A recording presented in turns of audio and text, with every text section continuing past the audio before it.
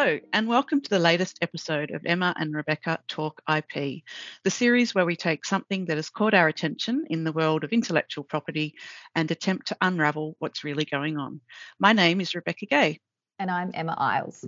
This week on the podcast, we're delving into the world of advertising. In particular, we're going to discuss some recent developments in the advertising of therapeutic goods. Those are products that are marketed as having a therapeutic use. So something that impacts disease, injury, or a physiological process, as distinct from, say, a food, cosmetics, or household products. As of the start of July this year, a new advertising code has come into effect for therapeutic goods, which sets out the minimum standards for public advertising. And for the first time, the code includes express regulation of social media influencers. Do you find it as alarming as I do, Rebecca, that there are influencers out there promoting therapeutic goods? Yes, most definitely. And also something that Australia's Medicine and Medical Device Regulator, the TGA, or the Therapeutic Goods Administration, was obviously concerned about as well, given the new regulations. But before we launch into that, let's just take a little step back and take a look at the role of the TGA. So the TGA is part of the Australian Government Department of Health and is charged with ensuring that therapeutic goods available for supply in Australia are safe and fit for purpose. The TGA administers the Therapeutic Goods Act 1989 and associated regulations, and it also maintains the Australian Register of Therapeutic Goods, or the ARTG. Almost any product which claims to have a therapeutic use has to be entered onto the ARTG before it can be supplied in Australia. So that includes medicines, vaccines, vitamins, medical devices, blood and blood products. And it can also include things like sunscreens and bandages through to COVID-19 vaccines or cancer treatments. There is a distinction which is drawn with products like food and cosmetics, though, which the TGA does not regulate. And a specific function of the TGA is its oversight of the advertising of therapeutic goods. This includes advertising through non-traditional media, including social media. While you're not allowed to advertise prescription-only medicines in Australia, you can advertise other therapeutic goods. And the framework that the TGA uses in the regulation of that advertising is called the Therapeutic Goods Advertising Code. Using the code, the TGA can direct advertisers to take down non-compliant advertising and can pursue criminal or civil penalties against advertisers who put consumers at risk. The code is premised on the vulnerability of consumers in relation to products that are relied on for their health and the corresponding higher ethical standard that applies for advertising of those goods.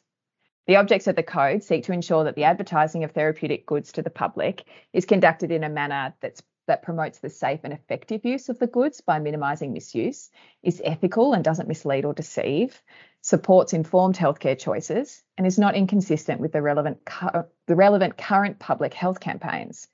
And it's worth noting that the code applies in addition to the Australian consumer law, which also prohibits misleading and deceptive conduct. Yes, that's right, Emma. And a good example of that is some conduct by Lorna Jane last year, who were marketing some antivirus activewear.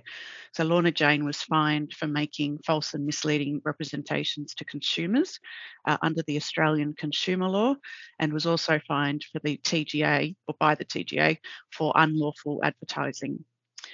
But back to the code, it was first deployed in January 2019, but after some experience with how it was operating and some public consultation, it underwent a makeover in November 2021.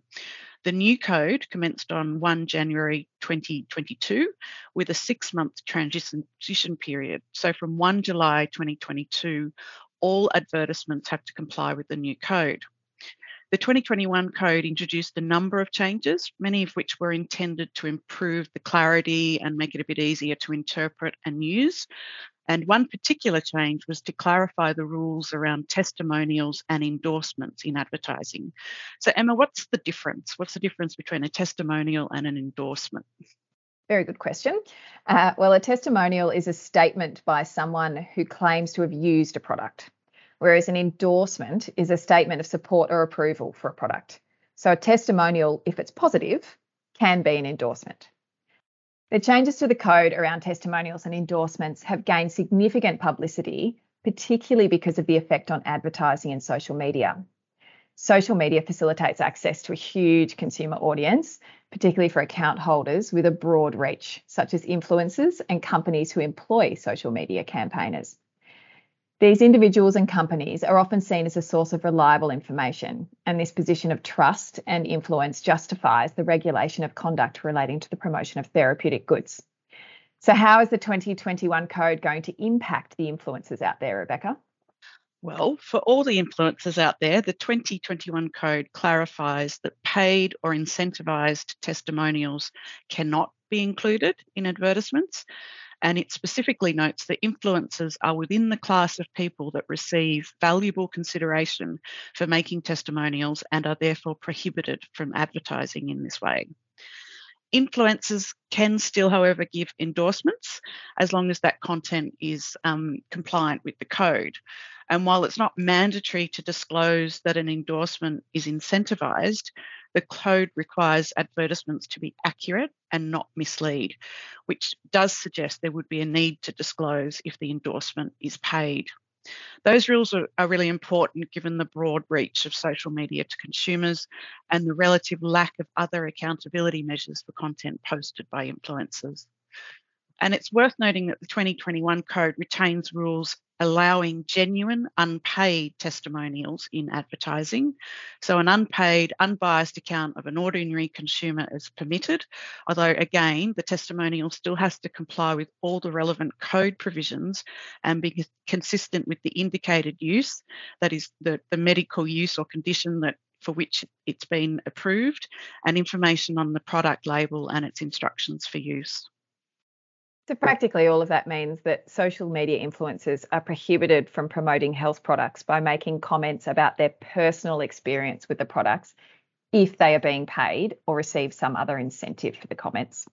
This includes receiving gifted products, which could be a major source of income for many online personalities. The general sentiment in the stakeholder consultation process that led to the 2021 code was that this change was long overdue.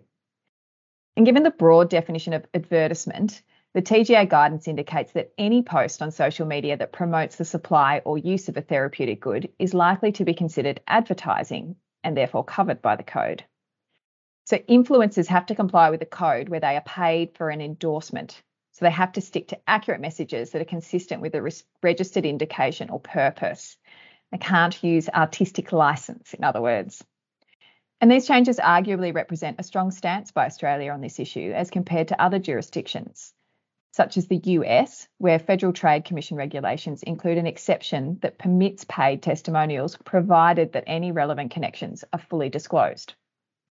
At the end of the day, this is all an effort to help consumers more readily weigh the value of testimonials and endorsements when they are making purchasing decisions, and that can't be a bad thing. But even though we have a newly revamped advertising code, there still seem to be some issues with social media and promotion of therapeutic goods, particularly in relation to genuine unpaid testimonials in advertising, which are, as we said, allowed. There's an interesting example that's received some media attention recently, isn't there, Emma? Yes, absolutely. There's been a recent well-publicised shortage of a prescription drug called Ozempic. This is a medication used to manage blood sugar levels in people with type 2 diabetes. Ozempic is a drug manufactured by Novo Nordisk Pharmaceuticals and is actually a prescription-only medicine, so advertising it to the public is prohibited. Despite that, the drug has been the subject of significant social media attention due to the unpaid promotion on TikTok of its weight loss side effects. This has apparently led to a surge in people seeking prescriptions of Ozempic and a shortage of the drug. The TGA has had to come out and issue a statement to consumers, pharmacists and medical personnel to prioritise prescription of the drug for people diagnosed with type 2 diabetes. And I think this type of conduct represents many of the key concerns behind the TGA crackdown on social media advertising of therapeutic goods. And of course, this type of promotion is actually completely prohibited given it's relating to a prescription medicine. And it's also a really practical difficulty. It would be really difficult and require a huge amount of resource for the TGA to try to track down individuals who are voluntarily promoting the weight loss effects of Ozempic or any other product on their social media accounts. And even if it did manage to track them down, taking action against them is not likely to make a substantive difference to the problem as a whole. It would be a bit of a whack-a-mole exercise with a lot of effort for very little reward. So it is an illustration of a bit of a gap in the regulations for unpaid testimonials. Testimonials of this type can clearly have a significant impact, as we've seen, but the current rules and regulations don't offer a streamlined way of dealing with this sort of conduct. Potentially one way to tackle this is through prescribers, which is what the TGA has tried to do, given they are the ultimate gatekeepers to prescription medicines and can have significant influence on who uses what medicines amongst the general public. And another option might be public education campaigns around promoting prescription medicines on social media, and potentially even some targeted and measured enforcement action that would then could then act as a deterrent to people doing the same thing if the action receives enough publicity.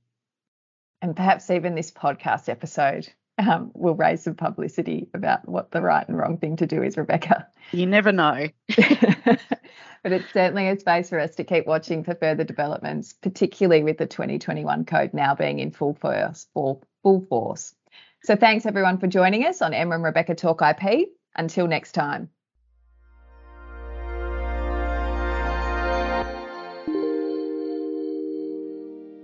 You have been listening to a podcast brought to you by Herbert Smith Freehills.